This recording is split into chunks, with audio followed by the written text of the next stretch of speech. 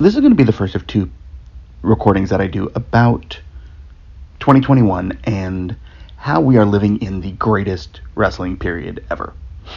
I really believe that. And the match that I right now have as my match of the year, pretty much by a long shot, is Walter versus Ilya Dragunov from the NXT TakeOver show a couple weeks ago.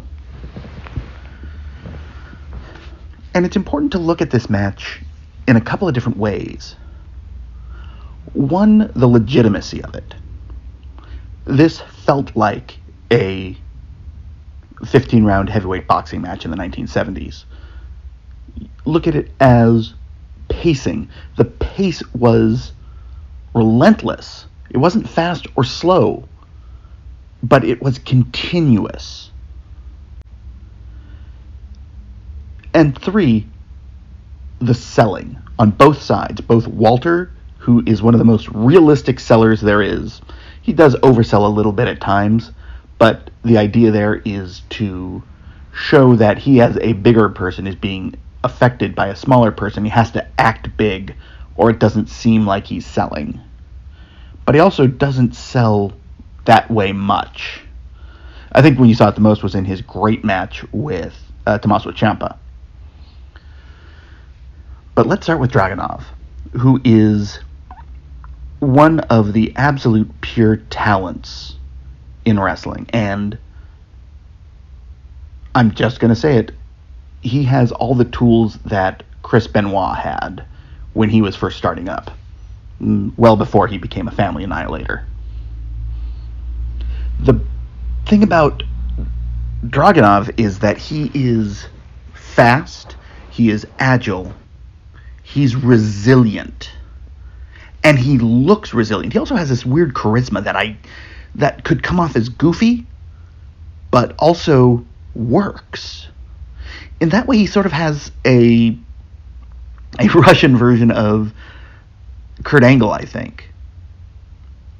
But he's much, much more agile. He's much more reliant on his agility. But he is equally as resilient. Because when you see something like that big knot on his forehead, or the way his chest was chopped a hamburger, and he keeps going, but he not just keeps going, he sells it somehow. He sells it as a mark on himself that he then uses to make the match more dramatic. And when you saw this in the past, it was in areas like the classic Kobashi matches with both Steve Williams and Stan Hansen from 1993 that I'll be talking about in a couple of weeks. It becomes bigger. It makes everything more dramatic because there is that legitimacy to it. Walter is one of the most legitimate looking wrestlers in the world. And it's incredible how he gets so much legitimacy, even out of moves that are just straight pro wrestling obvious moves. That big splash off the top rope seems legit because he portrays it as legitimate.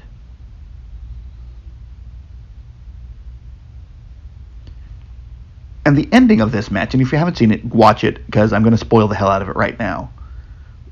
When Ilya Dragunov gets him, he has him in a submission hold, he drops him for a second. And then he repositions in the choke, stands full up, and Walter taps immediately.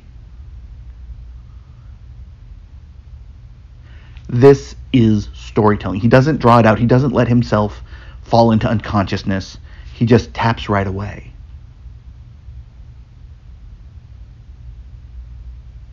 Why?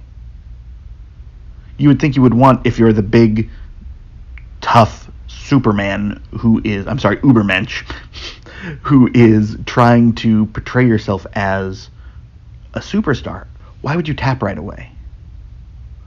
But then you realize, it's because he was bested. That made Ilya look so much more powerful, so much more deserving, honestly, of the victory. He didn't wear him out. He got the exact right move the exact right way, and it ended.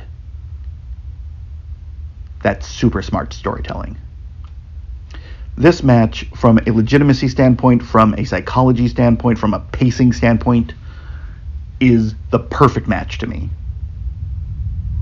And again, I always compare it to All Japan in the 90s. Yes, this is Hansen versus Kobashi. Because there is both a brutality to it.